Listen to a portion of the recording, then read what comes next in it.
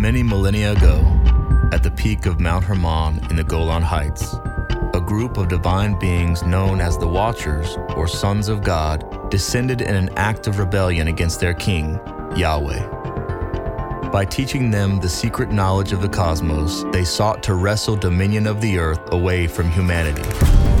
They bore children with them, and their offspring were both human and divine. These giants are the demigods of old, and the events that transpired would forever alter the course of human history. At Camp Hermon, we discuss the oddities of the ancient world and their lingering impact on our world today. Welcome. Hey, Judd. It's very important. Okay. If you could only choose one, would it be Indiana Jones or Fox Mulder? Oh man, that's like the worst prospect ever. I'm good at these How do I questions. decide? How do I decide between those two people? My nickname when I was in graduate school was Spooky Burton. After Spooky Mulder. Yeah, I had.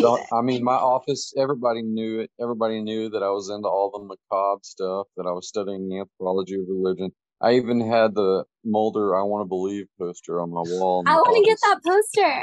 Yeah, That'd be awesome. But if I had, I don't know that I could choose because I've described myself as like a combination between those guys. Yeah. Okay, if you're gonna make me choose one, I would say equal parts of each, so half of each. I think I've just proven that I can choose. I just took half of each and made one whole person. That's how I found the workaround in your question. It's a hard choice. At this point, I almost think I just started watching X-Files. I'm recently in there. I don't know. I'd almost have to say Team Spooky Mulder right now, but yeah, I don't know. Yeah. Well, I was in love with Gillian Anderson back in the day. I mean, I had it. I mean, who wasn't, right? Yeah. Oh my gosh. Hey, I kind of still am. I don't know. She was in a movie or a TV show a few years ago, and yeah. Well, I don't want to get myself in trouble with my soon-to-be fiance, so I won't say anything more. But yeah, that will save you many trips to the doghouse with me. Yeah, absolutely. Yep. She just got abducted by aliens where I'm at in this series. But I need to stop according to the 12 steps to become a Jedi, because you said you didn't watch TV, so. Yeah, right. Yeah, you gotta stop and focus on your Jedi studies. Read the ancient werewolf text. Yeah, there was a good year for basically 1997 was completely TV-less. Amazing. Yeah. I find that I don't watch nearly enough television. That may be a good thing. I still go back to my classics. Like I almost yearly I'll do both Twin Peaks and X-Files. Nice. I have to. Yeah. You find the stuff you like, and I've seen Psych. I don't know if you guys watch the show Psych, but I just cycle through that. Psych. Yeah. So you gotta find the good stuff and just keep going to it. Dr. Judd, we definitely we've got to get a Jedi shirt going with some of the merch for yeah, absolutely, the Institute for sure. Absolutely, that'd be a hot item. Oh, for sure. Yeah, I've got that one, and Keep Calm and Hunt Nephilim, I think, is the other one that's getting some traction. I love it. That's amazing.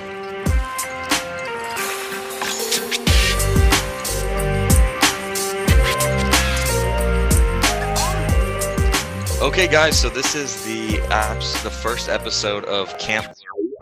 My name is Chris. This is Tori. Hey, Tori, how you doing? I'm great. How are you? Doing good. I'm excited for this. Super excited. My whole life, I would have, I guess, what you could consider some big dreams. And yeah, I mean, dreams that have felt spiritual in nature, I would say, and pretty dark and various like dark, scary things trying to get me. And where like in my dream, I've ended up like calling out Jesus' name and it'll go away and I'll wake up, and I always did kind of write that off as like, oh, it was just a dream, or like maybe this is like preparing me for something later. But yeah, I mean, listening kind of has me thinking like, what if it was more than that? But anyway, I'm not really sure what to make of Yeah. that. No, But I that's do know, interesting yeah. because the dream world, we don't really know what that is. Like, does our consciousness go, is it another dimension? Some people think like, oh, it's just in your head, but when you like the experiences you've had, and I had similar experiences when I was a kid where I would feel like I'm being attacked. Hmm. But it's in a dream, of course, but felt very real. It was Um, very real, yeah. Right. It's like you wake up and it feels like a memory. And I know I've read a lot about this, and people say that dreams are like your brain's recycling system or your filing system, and so it's like everything you see in a dream you've seen in real life. And I'm like, no, absolutely not. right. Some really, like never seen this stuff. I have no idea why that would have been anywhere in my Yeah. imagination. But yeah, but I mean scary stuff, and it's like I've called out to Jesus and it's gone away. And so anyway, so just dreams. But what about you? Have you had That's any wild. blurry I experiences? have actually. I have. Get down to So it. so in about 8 minutes or so, we've got David Ozee coming on to talk Yes, about. Ozee. So he's going to talk about Bigfoot. He's going to talk about some of his experiences. I'll just give a couple of teasers on some of the stuff that I've experienced, and then we can talk about it more in depth in a later episode. I was in ministry for a short period of time when I was younger, and I was out in California taking classes at Fuller Theological Seminary, which is where Dr. Laura Sanger is out of. And so I was Amazing. taking classes with Peter Wagner, C. Peter Wagner, and Charles Kraft. And Kraft, from what I remember, because this was a long time ago, this was like almost 20 years ago. Charles Kraft is like a Christian anthropologist, and he was older then, so I'm not even sure if he's passed away at this point or if he's still with us. But what the class he taught on was mainly about like deliverance. And so I had an encounter one evening with at the time I thought it was a demon in my room, but now after listening to an episode with L.A. Marzulli, with a woman that gives a testimony of an encounter she had, what I saw sounded almost exactly like what she saw, and he thought it was a fallen angel. So I'll go more into it in another episode. But yeah, I've Yeah, had some can't wait. interesting experiences. I've seen miraculous healings, like limbs grow. I've seen demonic manifestations from individuals. Mhm. So yeah, this stuff is very real to me because I've experienced it, with my own Absolutely. eyes. So yeah, it's hard to deny. Academically, you could deny things when it's just like, you're just talking about stuff on paper. But like when you hear stuff and you see stuff, then you kind of come face to face with it and you're like, oh, okay, like what box do I put this experience in? Like if it's something that you didn't previously believe. Right. I kind of always I grew up kind of always believing in like all kinds of stuff because I grew up like in the 80s and 90s, and so grew up watching like monster movies and stuff. So I'm like, I always thought like vampires were cool, werewolves were cool. So anything I ever saw that kind of hinted at this stuff possibly being real, I'd be like, okay, cool. Well, I guess maybe there's a chance that it's real. And Yeah. then here comes Dr. Judd, Dr. Judd Burton talking about, vampires and werewolves and all these things and having, evidence for them being real. Right. And like church fathers and, guys writing hymns we've been singing for hundreds of years, how like, they had testimonies like these things are real. And I just don't think that people know about that. Like I grew up in church my whole life. I was in Christian school. I mean, I think my story is pretty similar to a lot of the fans. It's like it's crazy how many times have I studied the Bible and studied, in depth certain books, and it's like, why have we never talked about this stuff? Like acknowledging that other Christians have seen this stuff, and even just the whole Genesis 6 narrative. It's like, well, it's right Right. there. So Right. Yo, you mentioned hymns. There's hymns that talk about. yeah. So in one of Judd's episodes I was listening to, and I'm gonna butcher the name, so we'll have to ask him when we have him on here. But some guy who wrote the guy who wrote Onward Christian Soldiers Okay. also wrote about werewolves. So Really? yeah, Wow. That's I wild. I know. must have missed that when I was listening to that episode. Yeah, we'll have to ask him about that. But I know Yeah. that was mind blowing for me.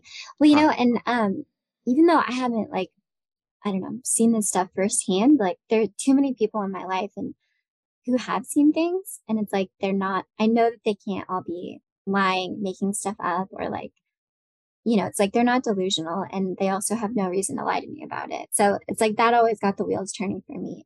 I think there's a quote in the intro about that, you know, like if at least one person's right, it busts the narrative, you know, and like, Yeah, Dr. and I Heiser. know, yeah, I'm like, I know all these people, I mean, strangers and like, you know, thousands of accounts of this stuff, but also like people in my life who have nothing to gain from like lying to me about it, you know? So I'm like, I Right. think there's something to this and no one can seem to explain it. So It's kind of like when people talk about the resurrection of Jesus being like something that's fake.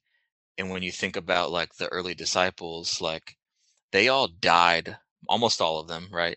like Um, horrifically. horrific deaths.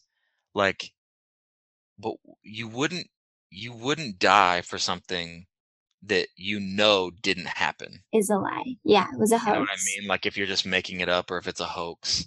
Right. So that's a lot to me. That's like a lot of evidence there. You're like, yeah, I don't think. And people, I'm sure people who come out and talk about these things, some of them are probably just crazy. But like Dr. Heiser was saying, to his point, if you have 1,000 stories about Bigfoot, but at least one, or UFOs or whatever, but at least one of them is true, Yeah. it puts the narrative like, okay, like at least if one is true, then it's real. Right. Yeah. Yeah. If one is true, then it's like, okay, so then they do exist. So Yeah. so everything we've been taught is, you know, It's about so them being fake. Yeah. yeah, for sure. Or even how about even just what we're taught about history in general is Yes. like the history of the earth, the history of the world, like Yeah. oh, Biblical history. yes, yeah, All of it. It's so much more like Chronicles of Narnia or like Lord of the Rings right. than, you know, than not, I think, which is pretty cool. I feel like it makes the world so much more exciting, you know, and it makes the Yeah. Bible that much more exciting. And it's like, you know, God is even that much cooler. 'Cause it's like, wow, Yeah. this is such a, like, the story is so much better than I thought it was. Yeah, it's wild for sure. Okay, so David Ozee is in the waiting room. All right, so we're gonna invite David into the room here. Mr. Give him a Ozee. second. Yeah. All right. Dude, how's it going? Hey, Ozee. Hey, Tori, how you doing? Great. How are you? Pretty good. It's been a while. I know. I know. Are you going to come to the camp out? I don't think I'll be able to make it. It's right around the same time as my sister's wedding, actually. So Okay. be out in Kentucky, close by, but Nice. Well, still country. yeah, Yeah. for sure. We see where you're I was gonna try to say something funny, but never mind. My brain just went blank. It's hard. Hey David, go ahead, just introduce yourself. Tell us just a couple of things about like where you're from, what you do. Gotcha. Well, name's David Ozee. Mostly go by Ozee. I'm born and raised in Virginia. Lived here, 34 years old. Lived here the majority of that, and currently working at Norfolk Naval Shipyard, working for our Navy as an inspector on nuclear, submarine, and surface craft. And Nice. what Thank supports you. my family. So That sounds super cool. it is pretty cool. It's given me a lot of opportunities, and I've learned a lot from working in that field and all. So Cool, man. Tori, you got any questions for David? Well, I know that you mentioned a question you wanted to ask him, so I don't want to steal your thunder, but can sit back and let you ask, and Cool. Okay. I'll ask some follow-ups. Well, so David, you wanted to talk about Bigfoot, is that right? yeah, Okay, cool. Well, I'm gonna have some questions for you, but right now, man, I'd love to just kind of give you the floor and let you run with that topic. okay, cool. I have been into Bigfoot for a while and have a lot of thoughts on him. So I thought it'd be fitting. I don't really have another space to talk about Bigfoot without people sort of just, edging their way out of their rooms slowly. Yeah, looking at you like you have three heads. Exactly. Right? Relatable. Yeah. So, all right. I guess I'll just start it off. I have basically 3 working theories as to who or what is Bigfoot.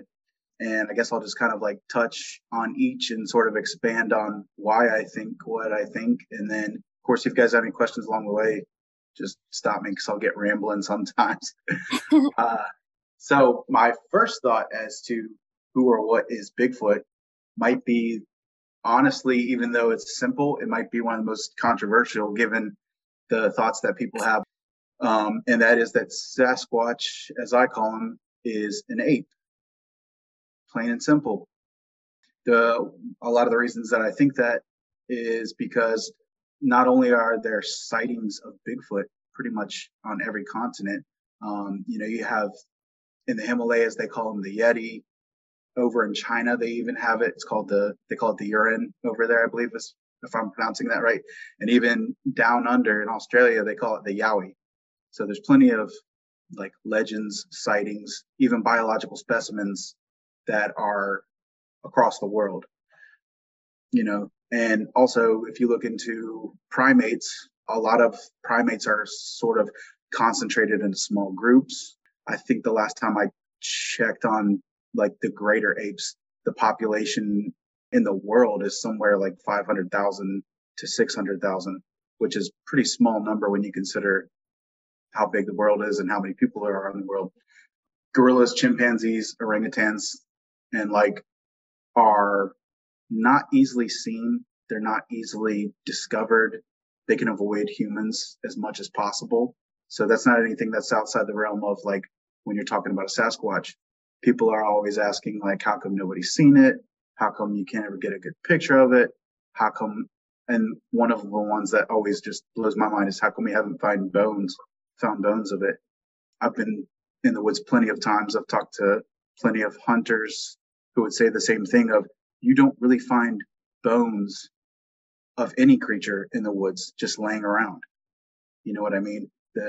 Given like just weather is going to wear it down, other animals eating on it. So there's a lot of weird things that people will say to basically discount the existence of Bigfoot. You got people like Jane Goodall, Jeff Meldrum, who've done fantastic work in not only like just in biology, but also in the study of Bigfoot himself that say this creature most definitely exists. I actually wanted to read a quote from Jeff Meldrum, who was asked on the belief of Bigfoot. One of the quotes he said is, "It's not a matter of belief or wishful thinking. It's a matter of the preponderance of the evidence, be it eyewitness accounts, footprints, or hair that defies identification or attribute to a known species." When being asked if he believes if Bigfoot exists, another comment was, "No." He went on to clarify, when you ask if I believe, you use that word in the colloquial sense that I have accepted something amidst the lack of evidence. I say no, I am convinced by the evidence as much as I can be without a specimen right in front of me.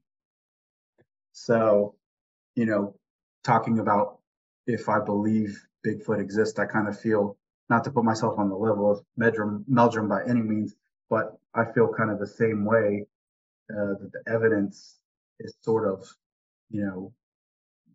it's a lot. There's a lot of evidence out there, enough evidence that would support not only that, but like there's more evidence accumulated than the evidence that they had for gorillas before the gorillas were documented that they exist. So when you say there's a ton of evidence, aside from like eyewitness testimony, is there actual physical evidence? Meldrum's got a lot, right? Oh yeah. So glad you asked that, because I was actually gonna read a little bit from Melba Ketchum. She is a geneticist researcher for the he did DNA diagnostics in Texas, and she has been working in the field for about 30 years doing all kinds of like DNA sequencing and genetic studies for like law enforcement and things like that. and they had multiple specimens that were brought to them that was acquired from Bigfoot sightings. They had, let's see, I got it in my notes here. They had hair, blood, saliva, and urine that were all reportedly or supposed before they began testing that they had come from a Bigfoot or a Sasquatch sighting. And they ran multiple testing for like 30 plus years on this. And they reached results that were unequivocally a creature that is not documented. And they also had results that resulted in that there is human DNA in the Bigfoot samplings. And a lot of the pushback against that was basically that when you are testing DNA, it can very easily get corrupted by the person collecting the DNA. And her studies found that in none of the circumstances of like the DNA showing that it was a human in the DNA with the with Sasquatch's DNA, it was not from like actual corruption of the specimens. Gotcha. So one question that raises in my mind is, and I don't know the amount, but I've heard it talked about that like humans share a good deal of our DNA with different primates. Is that one of those situations where that human DNA that they found within that DNA is that we're somehow related? Or is it a situation where you think that possibly these creatures were created at some point using human DNA, possibly by the apostate sons of God, the Watchers? It's definitely a possibility. It's definitely part of one of my other theories, which I'm going to get to.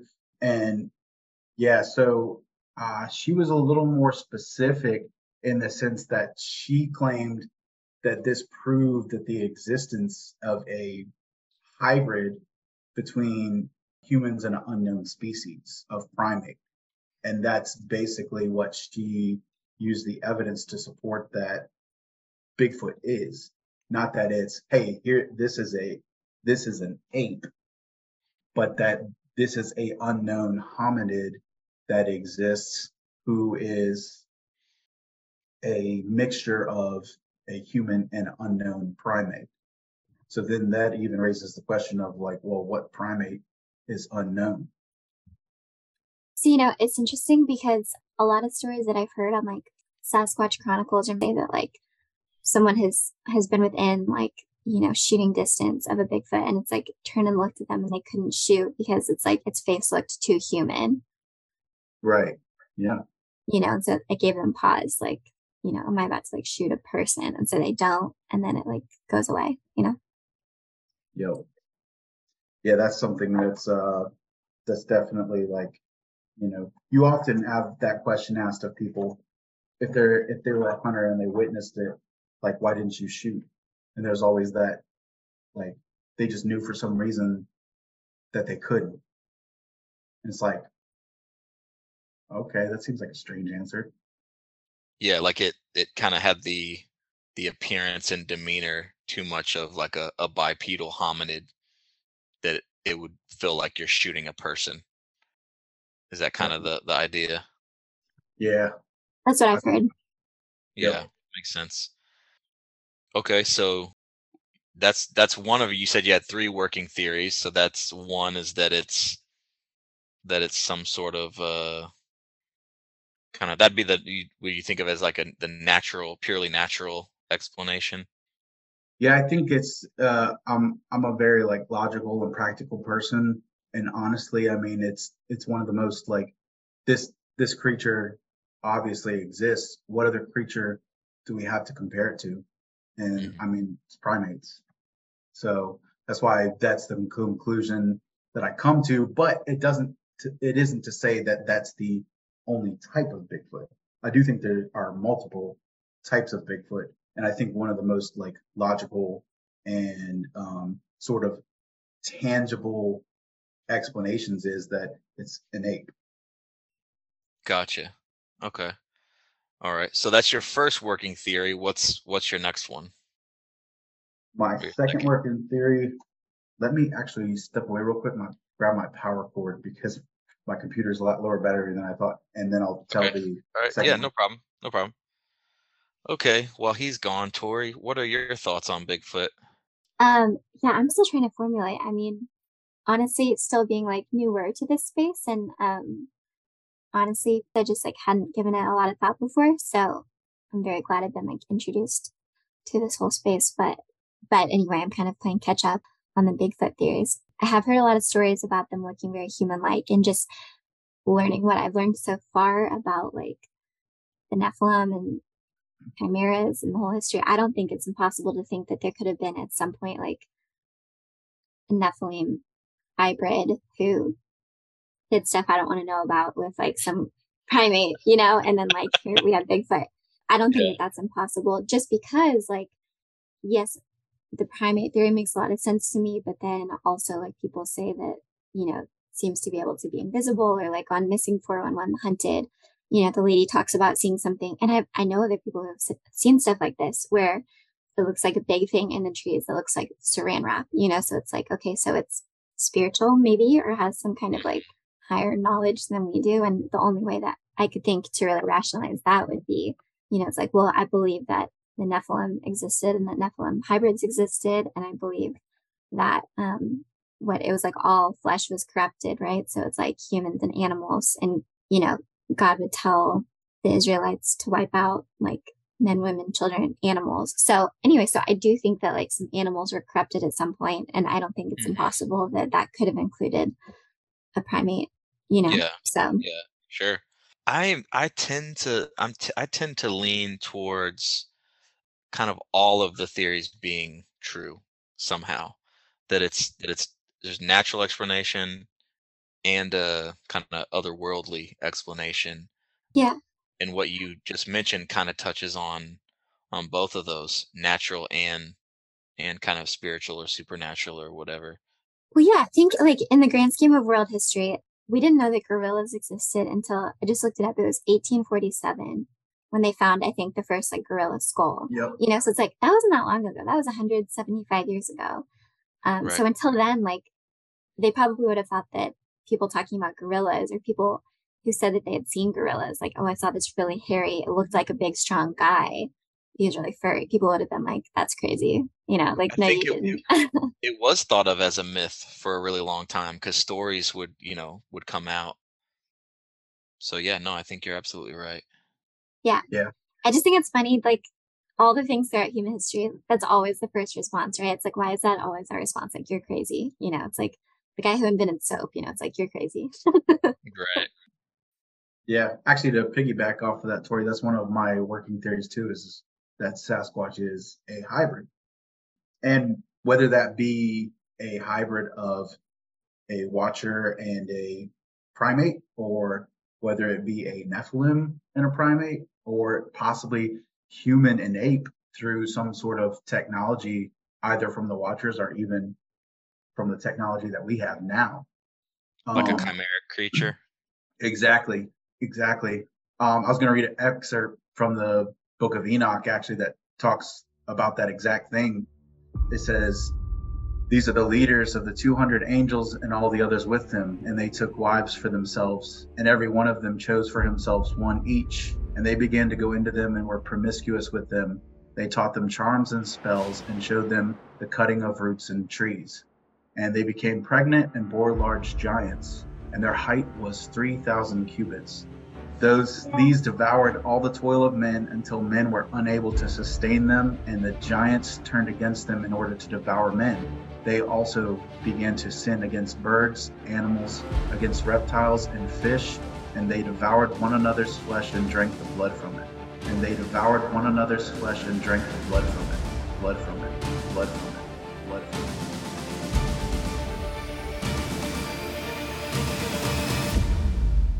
So yeah, I mean, there you go, a giant and a primate. Yeah. And that's not to say also that Sasquatch didn't already exist.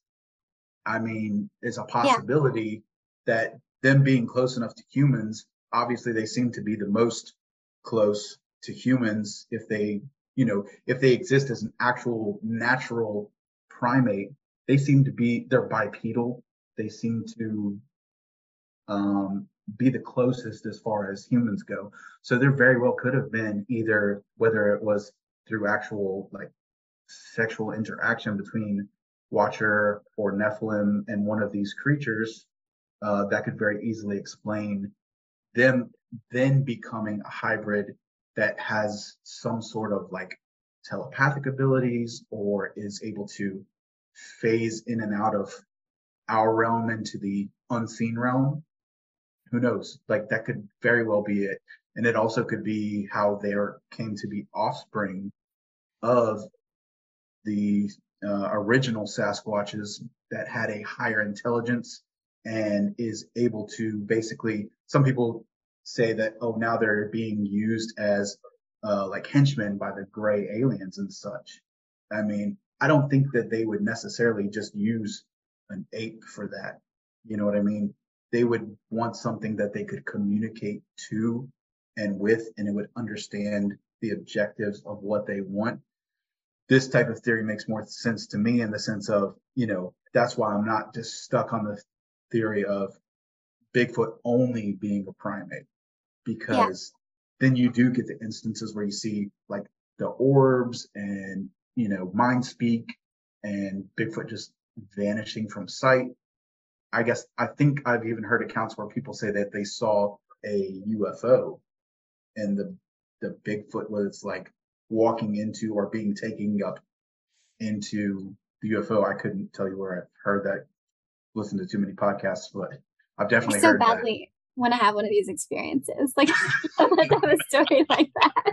You do, but I don't want to think have you it do. until it happens, and then you probably would wish you didn't. Exactly. Yeah.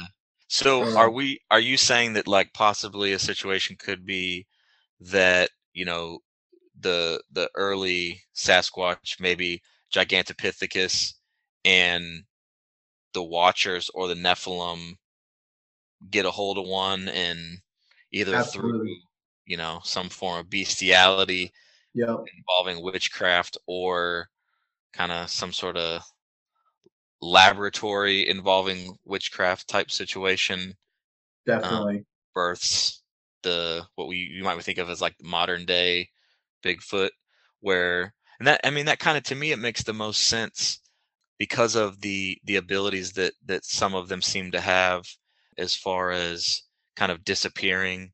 Are they, do they have is it an innate ability they have because they have, they're an almost like a Nephilim hybrid themselves? Because to me, if the Watchers copulated with like Gigantopithecus, their offspring would be a hybrid, right? So they would Right. have some of those, divine or godlike attributes that the Nephilim that we read about in Genesis 6 and the first book of Enoch have. So could those powers not be, how they're able to, the mind speak, and the, maybe moving from, this dimension into another dimension, how they're able to disappear, or even kind of the predator like cloaking that some of them seem to have. There's been that I've heard eyewitness accounts of, where they kind of see the kind of a haze, or what did you say, Tori? Saran wrap kind of look to it, like it's Yeah. almost transparent. Yeah. Yep. I wonder, okay, so, because Ozzy said, people see like a UFO and Bigfoot, but it's like there does seem to be this connection between like witchcraft or like Native American magic kind of, and Bigfoot or Yeti, and I know he was like on the totem pole and is a symbol for truth or something, but like also with his human like features, it makes me wonder, like, is it possible that someone somewhere along the lines like put a curse on a human that like, you know what I mean? Does that sound crazy? That sounds crazy. This No, is a It does spot not. to No, it doesn't. You know, It definitely If you, doesn't sound crazy. it's like you're going to be super hairy. You can't speak. People aren't going to understand you. And like you're immortal. And you know what I mean? But it's like Native American folklore or legend and, you know, and like portals. And then like they're also connected with witches. And it's like all this stuff intersects at some point, you know, but. so I think you're possibly clairvoyant, Tori, because that's my third theory. Is that Sasquatch is or once was human. And I don't know how widely accepted the book is, but I base this theory off of the book of Jasher and also from the account in Genesis. Cain? Yes, with Cain. Yeah. So Cain and Abel, I feel like most people who would listen to this podcast would be familiar, but quick recount. Adam and Eve, they were in the Garden of Eden. They fell. God cast them out of the garden. They had two sons, one named Cain, one named Abel. And along came a time when they were both offering sacrifices to the Lord. Abel's was accepted and Cain's was not. So Cain, in his jealousy, kills his brother. So after Cain kills his brother, God asks him, "Where is your brother?" And he's like, "Am I my brother's keeper?" And God basically calls him out and says, "Look, your brother's blood is calling to me from the ground. I know that you have slain him." And so he puts a curse on Cain, not only to wander, but to be basically isolated. And so Cain says, "This is too great of a curse for me. If anyone sees me, they will kill me because they know what I have done." And God says he'll place a mark on Cain so that if anyone who sees him, they will not slay him because they know that is the mark that God has placed on them. Well, if we hop over to the book of Jasher, because you're like, okay, well, what does that even mean? God placed a mark on. In the book of Jasher, chapter 2, I believe it is, Lamech, who is like the great grandson of Cain, I believe. His name pops up in Genesis as well, and Lamech's son Tubal Cain. I'll read the excerpt. It says, "And Lamech was old and advanced in his years. His eyes were dim, he could not see. And Tubal Cain, his son, was leading him, and it was during the day that Lamech went into the field with Tubal Cain, and his son was with him. And while they were hunting, walking in the field, Cain, the son of Adam, advanced towards them. Lamech was very old and could not see much, and Cain, his son, was very young. And Tubal Cain told his father to draw his bow, and with the arrows he smote Cain, who was far off, and slew him, for he appeared to them to be an animal. And the arrows entered Cain's body, although he was distant from them, and when he fell to the ground, he died."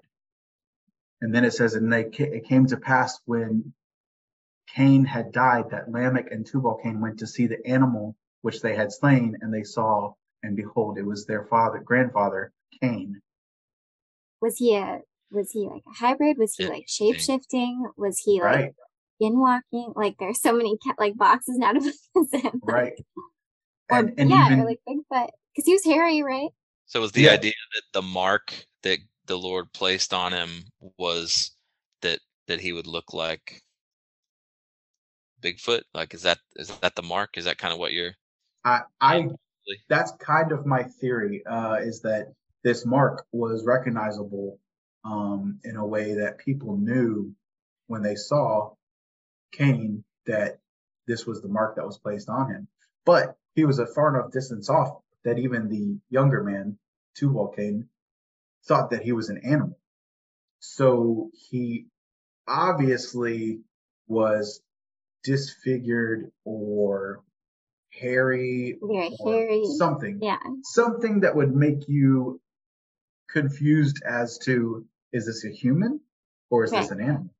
It's pretty hard to confuse a human and an animal, right? It's like the only place that really can, like Bigfoot's like the only example we have of that, you know? Especially something bipedal.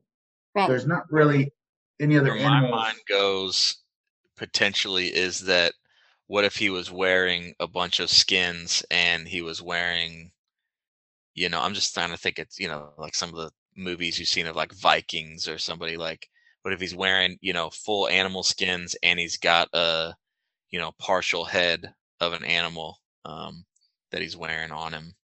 Maybe. Just Could one be. question. I Just will rebut a that devil's with advocate. Could be. I again with the do missing actually. 411 stuff. It's like you're gonna go out in the woods where there are armed guys who are hunting things, and you're gonna like dress like an animal. It's like you're asking to get shot, you know?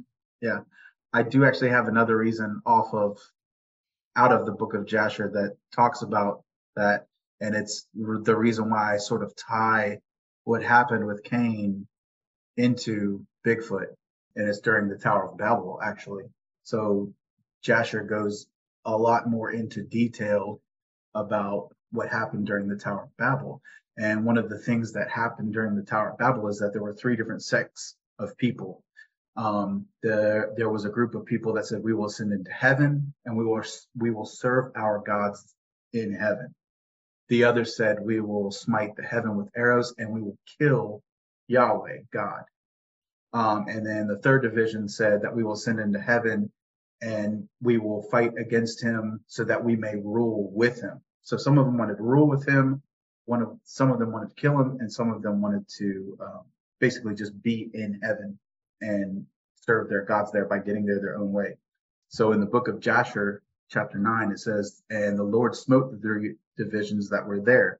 This is after he went and divided their language. He went down again to stop them completely from working. It says he punished them according to their works and their designs. And to those who said, we will ascend into heaven and serve our gods, he made them to become like apes and elephants. Interesting. Apes, wow. That's So, fascinating. sidebar on the elephants thing, could that possibly be where grays come from? Because the sort skin, of the way their skin is elephant-like described is like skin. that gray elephant-like skin. Yeah. Interesting. Interesting. But So the if that was the case there with the grays, then maybe they could also just be another kind of hybrid creature human. that the Watchers kind of manipulated from there. Interesting. Sure.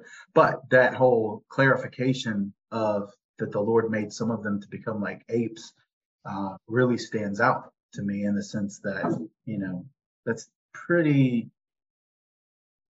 How do you make a human become like an ape, but not necessarily turn them into an ape? I know that's sort of nitpicking at the words, but honestly, Right. if I was to think of a human like an ape, instantly, I mean Sasquatch, Mhm. So I sort of have used some of that into reverse engineering this a little bit and being like, hey, here's this instance of people becoming like apes, and then rewind back to Lamech and Tubal came when they saw their grandfather, and we're like, hey, what's that animal over there? Let's shoot it. Yeah. Wow, that's fascinating. Good stuff. Yeah, I hadn't ever, I've heard you said that was the book of Jasher? Yes. And I don't know how widely it's accepted as historical documented evidence, but it's widely used like in the Jewish culture and things like that as a sort of like mythical book. Right. I wonder so I grew up Catholic. I wonder if the book of Jasher is it in the Apocrypha? I believe so, but I wouldn't put money on it. Interesting. Yeah. Oh wait, here is Jasher in the Apocrypha. This is the only modern translation of the complete collection of the. Okay, so I guess the Apocrypha includes Enoch, Jasher, and Jubilees. Okay. So interesting, cool. Yeah. But yeah, that's definitely a part of the apocryphal literature. Cool. Right on. Cool. Well, David, we got 3 minutes with you, my man, before the infamous or famous Dr. Judd Burton jumps on. So real quick, I wanted to ask you in 3 minutes or less, if you were able to go back and witness any 3 events that happened in the Bible, what would they be? Wow. Maybe do one. You got 2 minutes. We'll just do one in 2 minutes. Maybe just one. Yeah. Oh man. And we'll have you back on in the future, and we'll go over a Yeah. couple more. Honestly, if I could only choose one, and I have actually thought about this before, it would be to witness creation, honestly. Just how it talks about like God's interaction with creation. Like I've really come to reread it as a very intimate thing. And I love like C.S. Lewis's account in The Magician's Nephew of Aslan creating Narnia and singing Narnia into existence. And I very much could see God sort of doing a similar thing. But I just think it would be really neat to like watch from the beginning of there being nothing into what God has now created. Like, I think that would be a really amazing thing to see. Yeah, yeah, for sure. It would be wild. Yeah, when you said that, my mind instantly went like, which creation? You know, like thinking about how The one I where the understand it. earth was remade. Yeah, I was like, That, was it that one? Was it? yeah.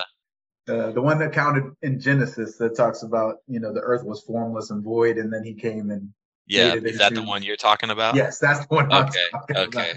Because That's a whole my other mind, conversation. yeah, that is entirely another like 2 hour conversation, because I have been digging into that as well, in thinking about just how old the Earth seems to be, and how it seems to be, that there were civilizations inhabiting the Earth long before humanity was created. So yeah, Definitely. we'll get into that another time for sure. All right, Right. guys. Dr. Judd is in the waiting room. I'm going to introduce him. All right. Ozee, we will catch back up with you a little bit later on. If Awesome. you Great to Good want to see hang you, talking to out, you guys. Ozee. Good to see you. are you hanging out, Ozee? Yeah, I'll hang. If there's time at the end, I'll ask a question, and if not, I'll just be a fly on the Okay, wall. sounds good, brother. Appreciate you. DJB? DJB is here. Wonderful, Judd! amazing. Okay, I just had to turn my camera on. Hey, There he is. does a landscape shot work better for you guys? You know what? Yeah, whatever shot you want to do. We're gonna Okay. just upload and edit the audio. So we're not gonna do video just yet. Okay. So we can. You look good. We see you. Yeah. Thanks, man. The man, the myth. The legend. He's all flesh, I promise you. But just in case anybody out there doesn't know who you are, I just wanted to give you an introduction. So Dr. Judd Burton is the director and senior fellow of the Institute of Biblical Anthropology. You have your PhD in history, your MA in anthropology and history, and a BA in history. So that's a lot of history. Yeah, indeed. Wonderful. You were born and raised in Merkel, Texas? Born in Abilene, raised in Merkel. Okay. I don't know. My Texas geography is not great, but are they It's close to one another? yeah, they're like 10 miles away from each other. Oh, Yeah. okay. Gotcha.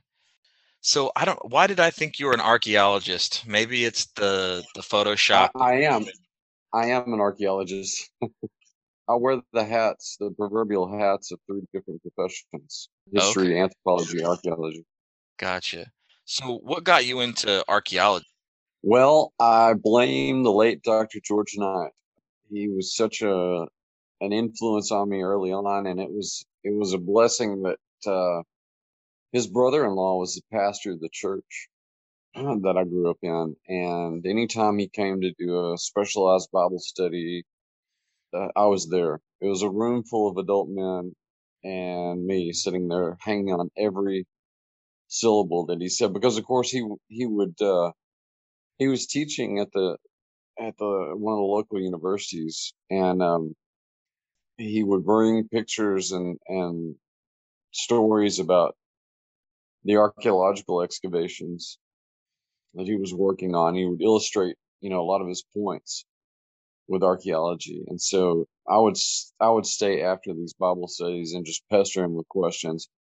And he patiently, answered all of them and kind of took me under his wing. And when I was 10, I took his, he had a summer class for kids in archaeology. And that's about all it took for getting hooked on the human past, whether it was, documents or artifacts or culture study, whatever. I was hooked at that point. And I had the good fortune to continue to study with him. I went to college at Hardin-Simmons University, where he taught me Greek and New Testament theology, just a whole swath of things. Wow. So that in a nutshell, in addition to, my dad's a history buff, my mom was a history buff, my grandmother was the librarian at the public library in town, and so I grew up around books and with a hefty appreciation for not only the human past, but also looking at that through a biblical lens, and also valuing, literature and sort of the craft of reading and writing. Nice. So where have you done, what do you guys call them, digs, right? Yeah, excavations. I've done all kinds of technically, archaeology is a subdiscipline of anthropology. Anthropology is just sort of the generalized study of culture. But at least in the States, in most places, you learn that in anthropology classics departments, things like that. So I've done work in Israel, and this includes both archaeological and the more ethnological geared anthropology projects that I've had to. So I've done work in Israel, I've done work in Jordan, and done work in Ireland, done work in Peru. I was the team anthropologist on L.A. Marzulli's first trip in there. I've done work in Mexico. I've done our work all over the state of Texas and the Southwest. So a pretty broad swath of things. Yeah. Wow. That's amazing. So what's one of the most interesting things that you've found in your travels on excavations? Well, it's kind of a toss-up. Of course, the stuff that I worked on at Banias, Bananas, was very interesting. We were looking at the Roman phase of the site and excavating Herod Agrippa II's old palace. So we would run into, all kinds of pottery, usually not intact, but coins that were actually minted at Banias. We would find pieces of little glass lamps. The section that I was working on had been converted into a bathhouse during the Byzantine period. So we pulled up these things called hypercausts, which basically constituted the floor that they would run the steaming hot water underneath. On this side of the globe, I think probably the most interesting thing that I found, and I say I found, my brother actually found it. One of the projects that I have here in Central Texas is on the Apache missions that the Toreros family funded back in the mid 1700s, and there was a lot of clamor as to whether they were actually, the Spanish were actually building out this far from the main site, which is in present-day Menard, Texas. We were looking in Lampasas County. And my brother looks down when we're surveying one day and says, "What's this?" And he picks up a Guerrero point, which is only made by missionized Indians in that part of Texas. So, that essentially was like the smoking gun that proved that it was indeed part of the Apache mission system. Right. That was a big deal for me, because I'd had a lot of scholars saying, it's not there. It's not, you're chasing stories about Spanish gold, and that convinced a lot of them otherwise at that point. Wow, that's awesome. But so no giant bones?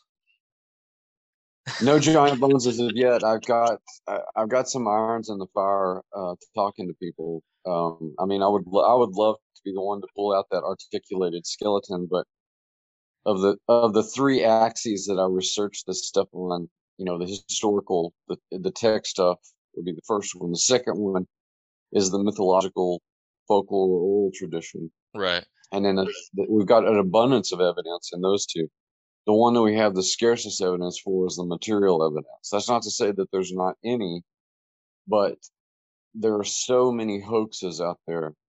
I would say upwards of 80%, if not more, of the stuff you see online is complete hoax. And, even ferreting through a lot of the newspaper clippings, from like the late 1800s and 1900s, you really have to be careful and kind of scrutinizing about a lot of these things because they had yellow journalism and fake news back then too. Right. But in my own research, I've tried to narrow down finds that I thought had the best case for legitimacy, like the Morris Mound find on the coast of Texas down by Victoria is a really good case. The Castle Now Giant in France was cited not only in the popular press but the scientific journals of the day, and so there are really clusters of them that do hold some promise. And of course, there's stuff out there that we haven't even found yet that hasn't even been subjected to the rigors of archaeology. So I'm hopeful that in the near future we can do that. Judd, what are the chances that in the near future you might be willing to take us out on a dig? Chances are very high.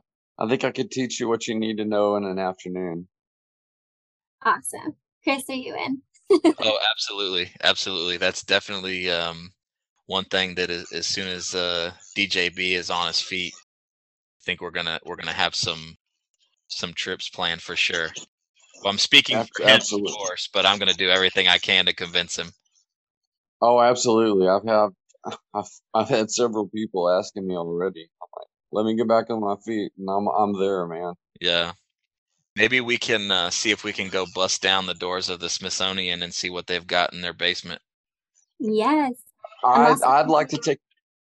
Go ahead, Tori. I'm sorry. Oh no, I'm like brainstorming a trip, that's like a Dr. Judd Burton, like Derek Olson kind of like archaeological dig / like U.S. megalithic marble. Like, how crazy would that be? Mm-hmm. Yeah, that would be nuts. Yeah, I'd love to have Derek on board. He's great. I love his stuff. Yeah. Oh, we'll definitely get something in the works. Now, as for the Smithsonian, I don't know. That's a whole other ball of wax. We need to get a man on the inside, Judd. We're gonna send you there too. Okay. I don't know if they'd even take. I could apply for a job there. I doubt they'd even take me. Sure, you're too well known. We need someone without any history in this space. So. Right, exactly. I'll go work in the gift shop or something. I was gonna say I might be able to qualify for like a janitorial position and maybe get keys to the building. Yeah. You never know. The Smithsonian's an interesting case. They're certainly culpable in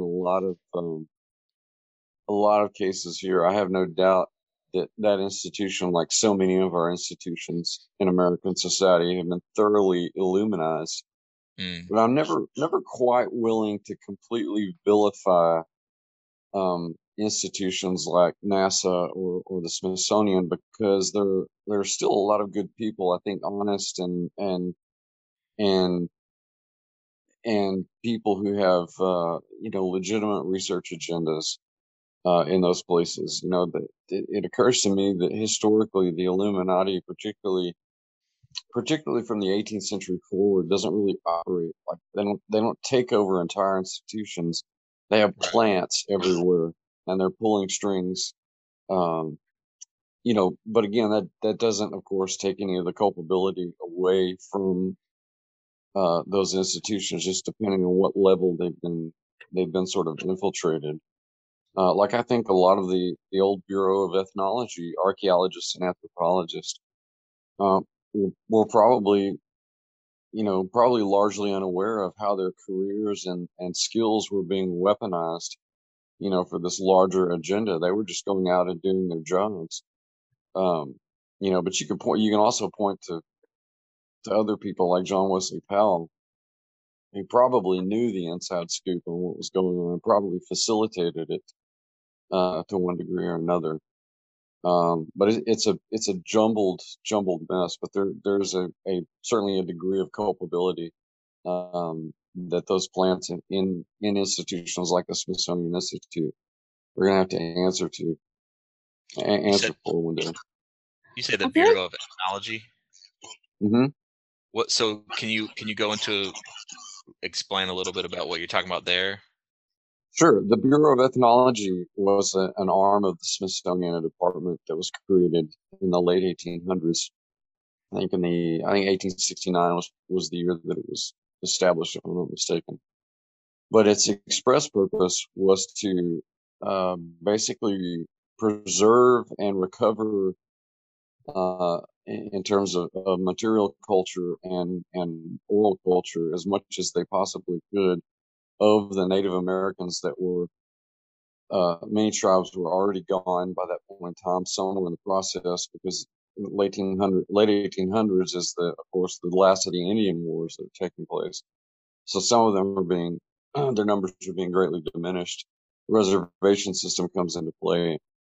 And so I think that because so many of the stories of Native Americans corroborate the existence of giants, the existence of these fallen entities, because so many of these oral traditions corroborate a biblical supernatural worldview, that was something that the powers that be couldn't have as common knowledge, because it would just add to the veracity of the biblical narrative.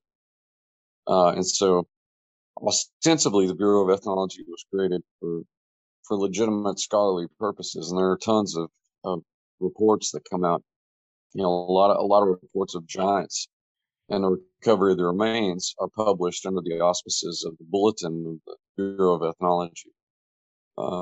So this is probably the most weaponized arm for that generation, spanning from the late 1800s into the early 20th century. Gotcha. I feel like that's how the enemy always works, though, right? It's like he doesn't just come right out with like outright lies. It's like he mixes in like lies into the truth. You know what I'm saying? So it's like, like the giant bones, like there were hoaxes, of fake giant bone stories being mixed in there, and so it's like probably some of them are real, but then people see the hoaxes and it's like, oh, they're all hoaxes. Do you know what I'm saying? Mm-hmm. Yeah, I don't know. Or, like in the Bible, like Satan coming around and it's like what he's saying is, it's like he's quoting the Bible or he's saying things that like are true, but it's mixed in with something that's not true. You know what I mean? So it's like, it makes it hard to pick out. It makes it hard to separate the truth from what's a lie, and so it's like either you fall for it or people just like throw out the entire thing altogether, so. Right. Yeah, that's how you muddy the water. If you want someone to believe something is ridiculous, you make it ridiculous by coming up with false evidence, false claims, kind of muddy the waters. Yeah, absolutely. I mean, and that's the demonic MO is to either obfuscate or completely confuse the issue. Turn what is good on its head, turn the truth on its head, and that's being accomplished today, in large part through our educational system. Postmodernism has essentially, corrupted most of the institutions in our way of life, so that under the auspices of postmodernism, truth is now relative. There's no objective truth. Anybody can have any old truth that they want to. Well, that's patently absurd to begin with. And second of all, it's not been part of our educational tradition until the past 50 or 60 years. We've had this marriage of classical education to a biblical worldview that's dominated Western tradition and made it the world force that it's been. But that's slowly being eroded. Well, I should say that it had been slowly been eroding, but now we're seeing that, that it's like a force multiplier today, that postmodernism has done its work so completely that we end up with the conditions that we have in our society. And of course, this bleeds into, bringing out the truth, teasing out the truth in subjects that on the surface seem to be somewhat sensational, like giants or fallen entities.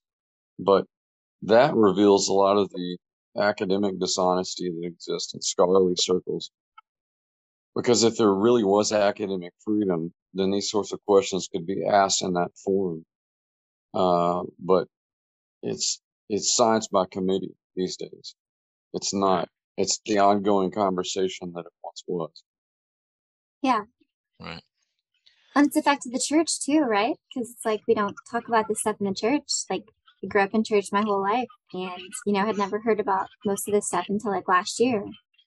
Very much so. I mean, even, theological seminaries and universities that train, so many of our pastors and churches themselves have been so compromised by materialism and naturalism that we end up with the prevailing narrative in churches, about the fallen angels being the Sethite theory. The sons of God were descendants of Seth. I was talking about that earlier today.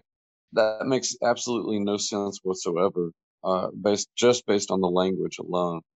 But it's more proof that if you torture the data, it will admit to anything, and that's part of the problem that you deal with, like in the Sunday school setting or the Bible study setting, or even in the sanctuary when you're getting a sermon, is that so many of these pastors and teachers are so ill-equipped to teach the things that we're talking about here that are part of a biblical supernatural worldview, because they're just not taught it, and because they're the ones writing all the Sunday school literature and the Bible studies and the books and this, that, and the other. And they end up finding their way into the church. It ends up being, we end up paying the price on the discipleship front because of it. And it doesn't help that the enemy's done such a good job of destroying biblical literacy either. Along with general literacy, that's really gone into the toilet. I mean, we've really got to get back to the book. Right. I think one of the aspects of that is capitalism in the American church. That if they were to, talk about, things like this from the pulpit or in a church Bible study, it would hurt the bottom line of the church from a financial standpoint, which is really sad. Dr. Burton, we've got David Ozee on the line, and he's got a question for you about the Book of Enoch. So I'm going to let David jump in and ask his question. Okay. Hey, how you doing, Dr. Judd? I'm good. How are you? Pretty good. I've been listening to you a lot on blurry creatures and all, and praying for your recovery. So hopefully you're Thank you. up and at it soon. I'm on the mend. Thank you. Good deal. Well, yeah, my question actually kind of ties into some of what you guys were talking about regarding the Book of Enoch.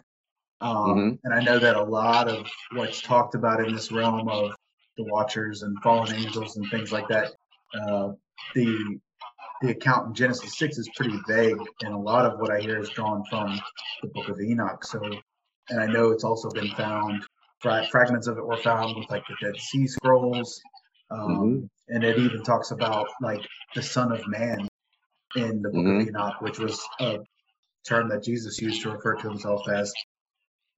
So my question is, how reliable of a source of truth do you think that the Book of Enoch is? Why do you think, if you think that, why do you think that? And also, if it is a source of truth, then why is it so like widely rejected or like held at arm's length among Christians and even referred to as like non-inspired or non-canonical? Well, that's a great question. I think that I don't treat the Book of Enoch on the same level as I do canon scripture. But here's the thing. There are certain apocryphal works, including the Book of Enoch, that are theologically congruent with the canon biblical narrative. You have, almost the entire book of Jude in the New Testament is taken from the Book of Enoch, and Peter makes reference to the Book of Enoch in his letters as well. And almost by proxy, Jesus' visit to Caesarea Philippi is a nod to a familiarity amongst not just with him, but his disciples they're familiar. So I think that you get these apocryphal works, and there are certainly apocryphal works that are cited in the Old Testament as well.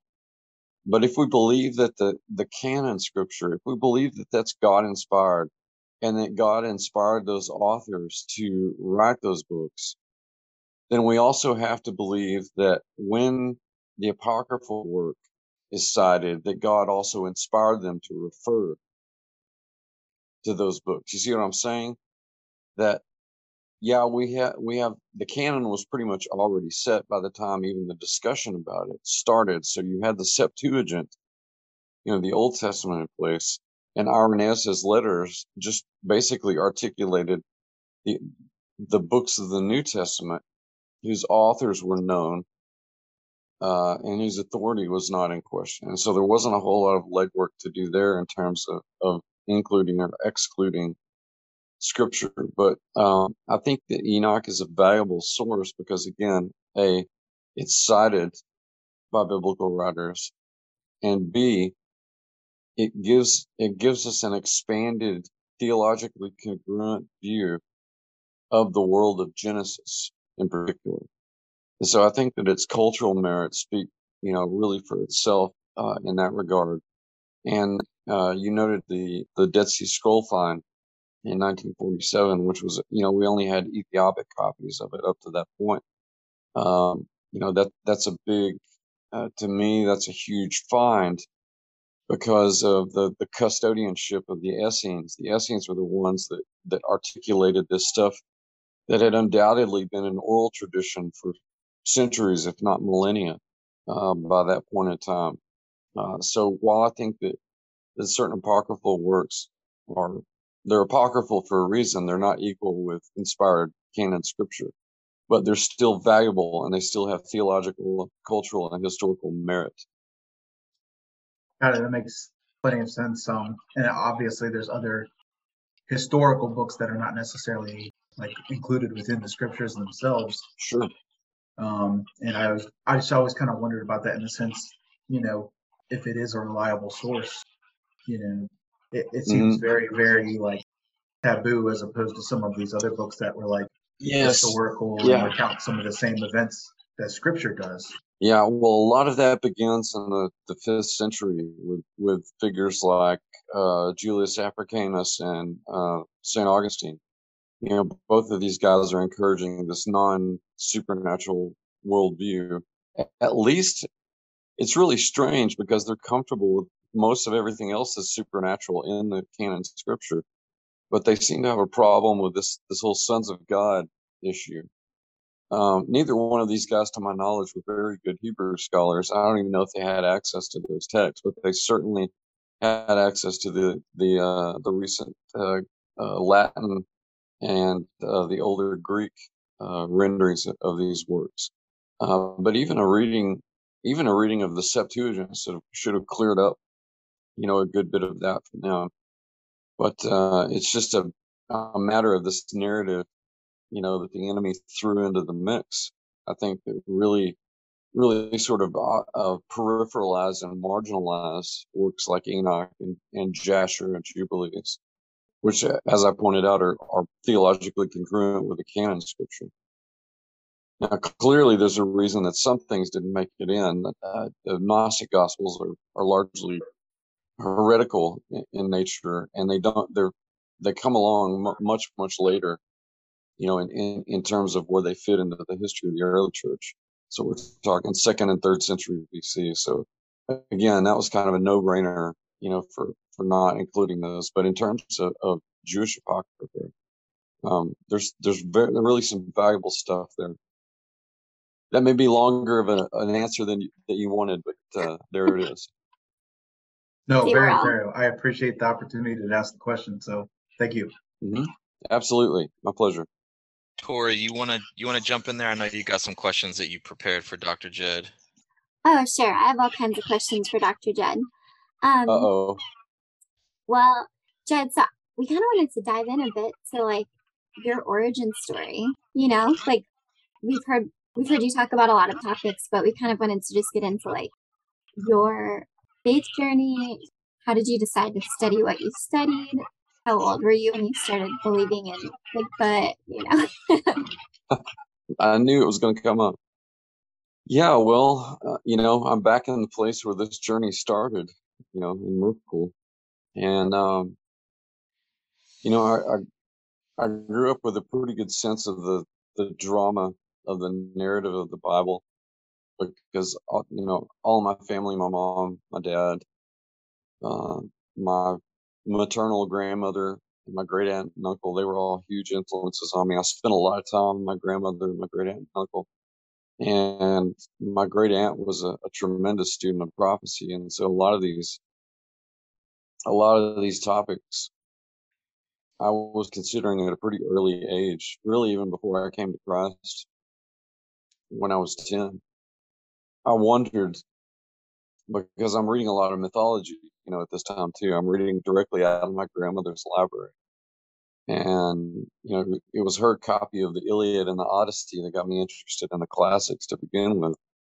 And so I'm reading all this stuff. I'm trying to think, there are these passages like Genesis 6 that sound really reminiscent of what I'm reading in Greek mythology. And I'm just wondering looking at this through the biblical lens, what it's going to allow. And so I just fostered that interest uh, in the biblical narrative and mythology, as did my family. And as I grew older, it was really at about that time that I met the aforementioned Dr. George Knight, who was such a huge influence on me, and eventually sent me to work at Paneas. So I had lots of support and encouragement to sort of study these things, and I always had questions for my Sunday school teachers and Bible study teachers and youth leaders and my pastor. And so they, to their credit, they indulged, the questions that I had. And I got a pretty solid foundation in biblical literacy because we did Bible drills and played Bible baseball. And so you almost couldn't get away from learning scripture. I always tell people I learned more scripture growing up than I ever did when I was in college. I mean, it was already there. It was in place. Are we talking Bible drills like where you hold it like this and then they give you a reference and it's like who can get there fastest? Yeah, exactly. I did that kind too. of stuff. Yeah, absolutely. And they'd give us little stickers or gold stars, on a little chart as you made your way through. But yeah, we did all kinds of things like that. Yeah, absolutely. So I had a pretty firm grounding in scripture even before I began my academic journey. And that, of course, that's all woven into my journey, I guess what you might call my blurry journey, because I had the curriculum this is how much of a nerd I was in college. So I had the curriculum that I was studying for my classes, right? And I have what I call my other studies where I'm reading Bulfinch's mythology and Fraser's Golden Bow and Charles Squire's work, Edith Hamilton. I'm reading all these books on cults and religions and stuff like that. And I would save the money that I would make and buy things like the Dictionary of World Religions. It was completely out of my price range at the time, but I bought it anyway. So I had this, I was constantly reading, devouring. I remember there were periods through there where I didn't watch any TV at all. I mean, it was just strictly radio, basically, where I got my news from. And I had this very rigorous regimen that I put myself through under God's guidance. Can we get a copy of that regimen? Because I feel like we would do well to follow your footsteps. Do I need to put that curriculum in the IBA school? Absolutely, patent that. Yeah. Well, 12 steps to Juddhood. To be a Jedi. How to become a Jedi. That's right, the Jedi Academy. Maybe that's what I should rename my school. That would be amazing. But really, one of the interesting things about this journey was when I began to find that my friends, my good friends, were also interested in the supernatural. And we would meet in the school library on our off period to study this stuff. And I'm talking like 8th grade. Like what 8th graders are reading about this stuff, but us, but we did. And we bonded over that over the years, and I eventually became, when I got into college, I became involved in deliverance ministry and saw really where the rubber meets the road in terms of all this stuff. And so as I'm doing my academic thing, it's also becoming very real to me. What's at stake, what the enemy is actually throwing at people, and how exactly we become better prepared and more informed for those kinds of confrontations. But yeah, it was a long Tolkien-esque journey in a lot of ways for me. But coming to a realization about supernatural reality, while also being very cautious, not in a materialistic or naturalist perspective, but more in a testing the spirits, that John admonishes in his letters, approach to, understanding whether this is legitimately a supernatural experience from the Lord, or is it something that the enemy is throwing in my direction? And so lots of books, lots of interacting with people, very, very good mentors. I've talked a lot about George Knight, but there were other people at Hardin Simmons, like Dr. Don Taylor, who was my history advisor, and again indulged my interest, so that I was basically studying the history of religions under his tutelage, and learned the rudiments of archaeology under George Knight and others. Particularly when I really hit the field, I owe a lot to Dr. John Laughlin, who used to teach at Averett College as well. But I knew that my journey wasn't going to stop, with just a bachelor's degree. I knew that there was more specialization and broad specialization that I was going to need, cross-cultural comparative expertise, which is why I opted to do an anthropology master's degree rather than simply going back, retreading tires, basically, that I had done with my history degree. I could have gone the classics route, but I'd already had 3 years of Greek by that point in time, and I felt like I'd be covering ground that I really need to go back over. And so anthropology gave me the cultural tools, the linguistic tools, and the abilities and expertise to conduct archaeological investigations. I have this in my notes. Is it true that you're the president of the anthropology club? Yes, it's true. Although not anymore. But the story behind that is my parents are always my biggest fan. My mom was almost a PR agent for me.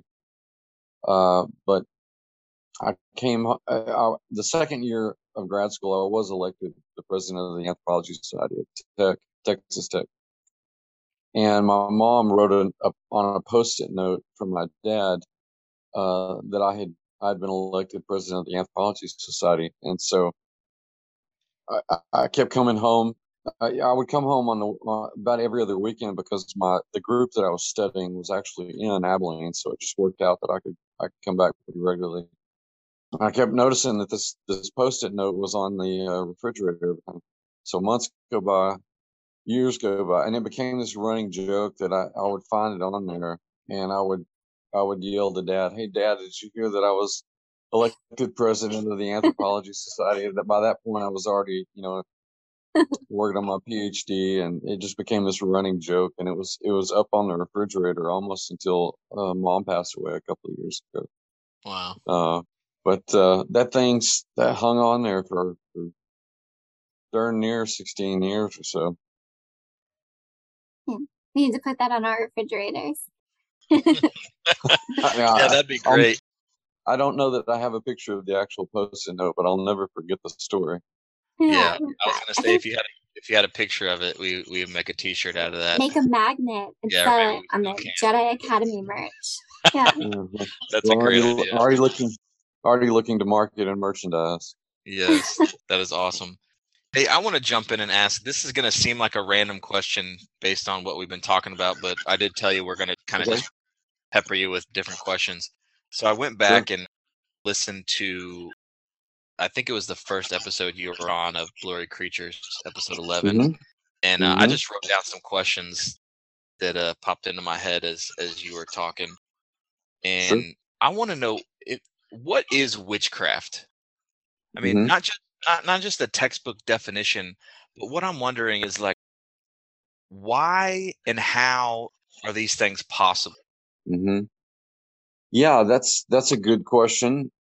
Witchcraft, interestingly enough, the biblical definition lines up pretty well with the anthropological definition, which is an individual who operates counter or anathema to the cultural norm on a supernatural level.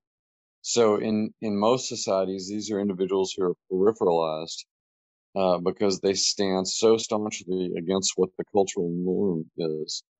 And of course, the practices of witches are as diverse as the kinds that you're going to find from culture to culture.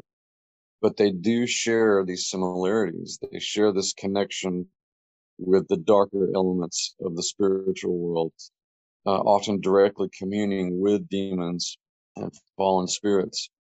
But, I've written about this in Interview with the Giant. I've talked about it too, is that you can trace this back to the pre-flood world, where you've got this direct tutelage between the Watchers and that generation of humans that birthed the first generation of Nephilim.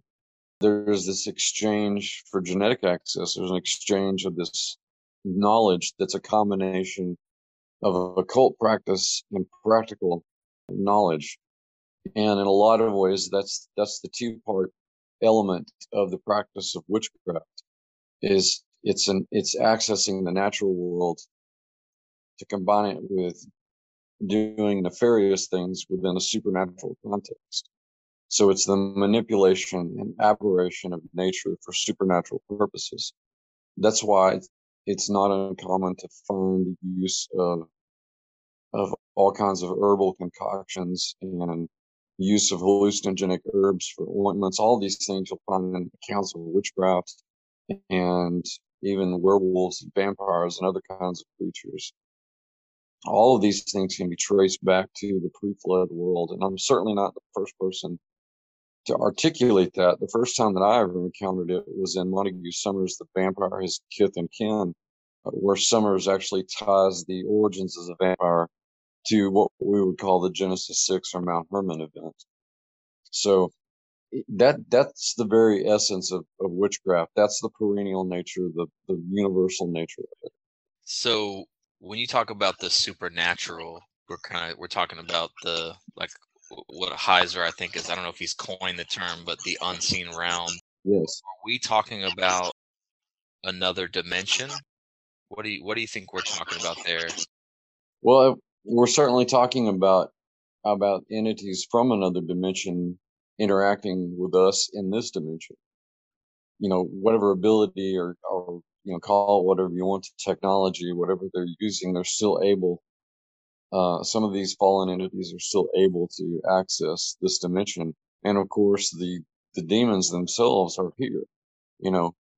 People ask, where did the Nephilim go? Well, they've really never left. They're destroyed in the flood, and then they become unclean spirits. They become these demonic spirits, which consequently, that's one of the most common phrasings for demons in the New Testament is unclean spirit. So this sort of ties us back to the question that David asked about, basically what is the theological historical value of these apocryphal texts? Because they expand upon the nature of these kinds of entities.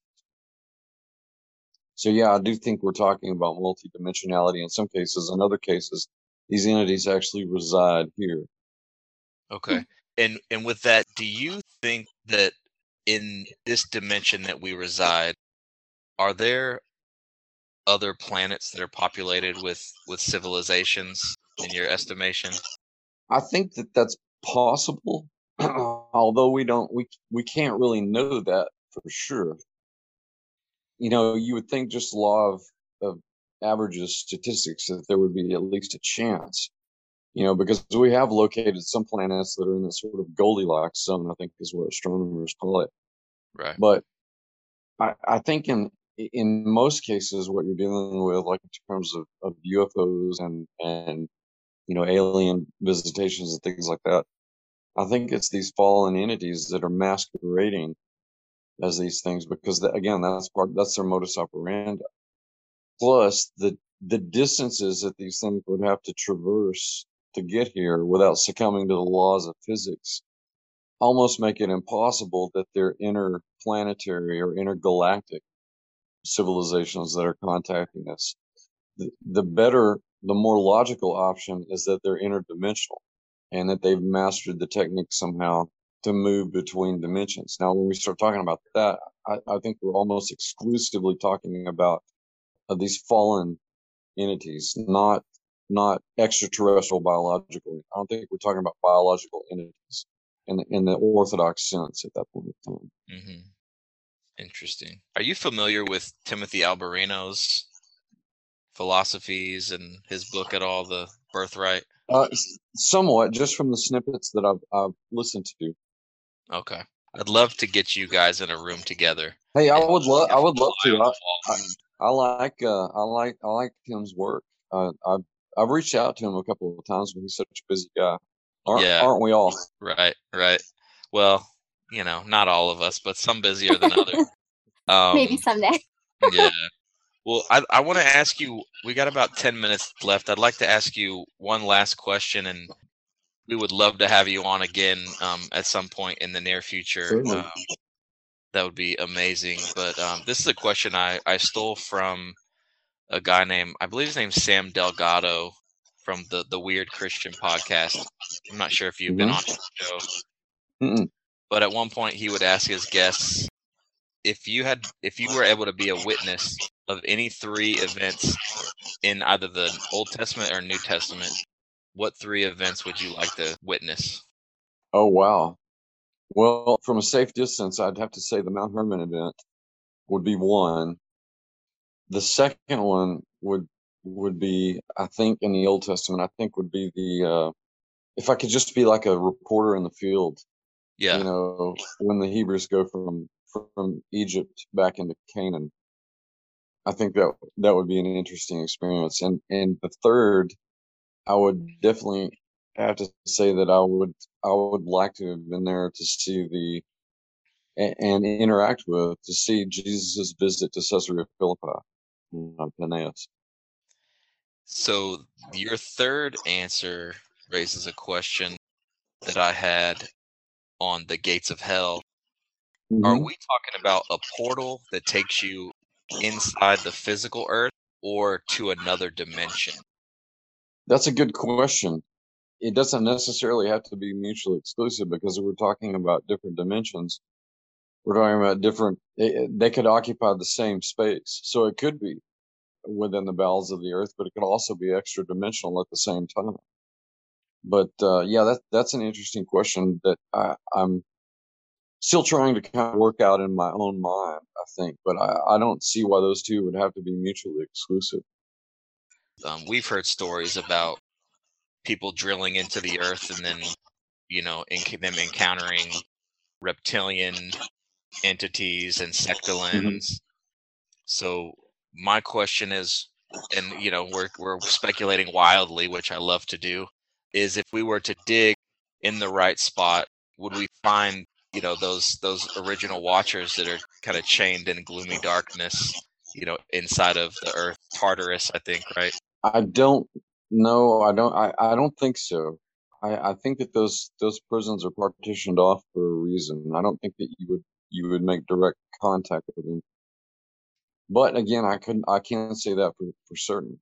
Certainly, people have claimed to have had at least supernatural access to some of those entities, to which I liken the fact that they're sort of out of play in the conventional sense, but they may be running their operations from prison like an imprisoned mafia don might do with his operation. But in terms of actually encountering them through digging, again, I think if you've got the extra dimensional, interdimensional factor there, it's really hard to say. Hmm. I'm the more I have these conversations, like even around like Bigfoot, is it a natural phenomenon, a supernatural one? The more I'm starting to Hmm. think a lot more things are. It's probably both. Yeah, yeah. It could be a physical place inside the earth somewhere, and Mhm. also an extra dimensional space Right. that's kind of overlaying that same spot. Um, Hmm. yeah, I'm starting to lean more in that Yeah, direction. I don't know. clearly there's a. Yeah. Go ahead, Brie. Oh, I was just gonna say, like, just you saying that. I mean, I don't know. This sounds dumb, but I'm like, we're both, I'm Mm, like, we're flesh and blood, and we're also Yeah. spirit, So good Mhm. point. Well, and if we're clearly the Watchers and angels in general have the ability to manipulate matter in this dimension, because any account that we have of an angel appearing, people think that they're other people. Right. Upon initial encounter, that's pretty much universal throughout Scripture. So clearly they were able to use matter, in whatever form suited them at the time. Um, Now, those that were still loyal to Yahweh obviously were using it for Him, but those that weren't clearly were using it for other reasons. There's, you know, the Genesis 6 episode and all of the commentary that we get from Enoch, and other books like Jubilees and Jasher. It's clear that there's manipulation of matter going on there certainly at the genetic level that ends up in the phenotypic level. In other words, how these things actually appeared, what they looked like. Something at play there in their ability to manipulate matter. Is what you're talking about with these entities' ability to manipulate matter something akin to white magic and black magic or dark magic? The same ability, but Yes, on how it's yes, used. but taken to its masterful extreme. In other words, these abilities originate with this class of entity, and it's not that there aren't, of course, thaumaturgists, high ritual magicians who can utilize some of that. But that's why I say that it's taken, at the extreme end of mastery, that these entities are able to use it basically however they want to. Right. Right. Hmm. But Yeah. it's the same principles. It's the same, it's the same. Again, you can use the word technology, you could use the word magic. We're still dealing with the same thing, whatever appellation you tie into it. I mean, anthropologists have been writing about that. What a strange line we draw between those two things for decades. So yeah, I think you're definitely looking at uh, an ability that finds its origins in these fallen entities and is taught by degree and initiation to humanity.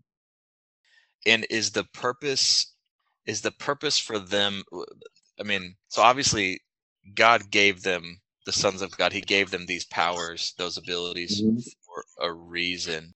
And what we're just seeing, some are using it for its original intended purpose, and others are using those abilities that are inherent in their being for their own nefarious purposes.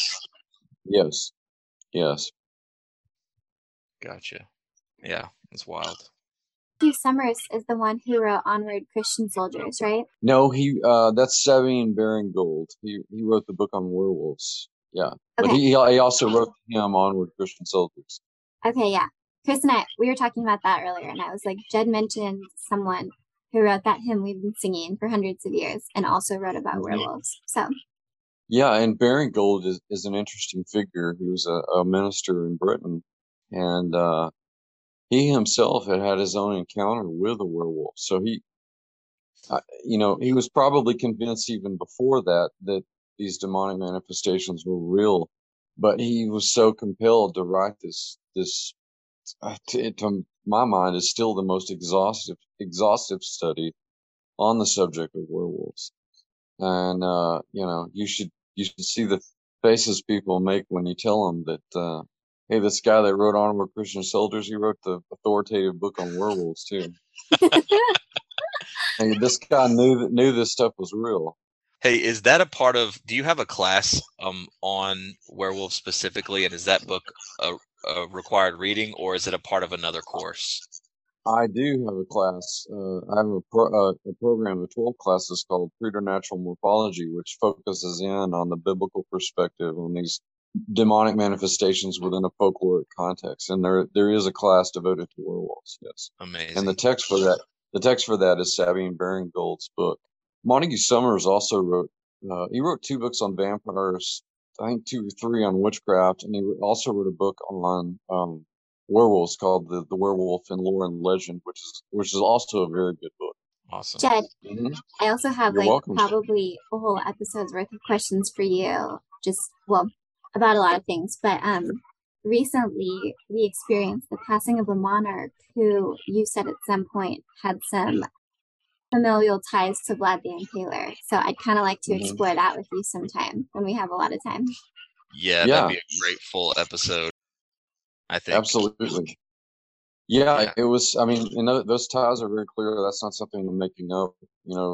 That's been worked out genealogically. I've seen the work that's done on it. I actually know a fair amount about the Dracula family, because the first book that I ever read that really illustrated to me how history was done was a book called Dracula, Prince of Many Faces by 2 historians named Radu Florescu and Raymond McNally. They've written a number of books on the historical Dracula. Very good, very worthwhile. It was the first book that I'd ever paid attention to the footnotes in. And I thought, okay, this is how you do history. You learn the languages, you interact with the documents, you make a reasoned analysis and conclusion. And so, interestingly enough, that my interest in that subject set me down the path of I suppose what you would call the historiographic part, writing and doing of history. But yes, that will make an interesting conversation. Awesome. Yeah, we'll definitely we'll do that one soon if you're willing to come back and have that discussion. We would greatly appreciate it. Certainly. Awesome. All right. Well, I think we're pretty full up on time. So, Dr. Judd, we really appreciate you coming on, and we look forward to hearing from you more again in the future. Always an honor, Dr. Judd. My pleasure. It was my honor. Thank you. Thank you. Alrighty. All right. We will we'll talk to you guys again soon. Bye-bye. Godspeed. When you are in the future with the past in your heart, no matter how much you want, but the past will never let you go anyway.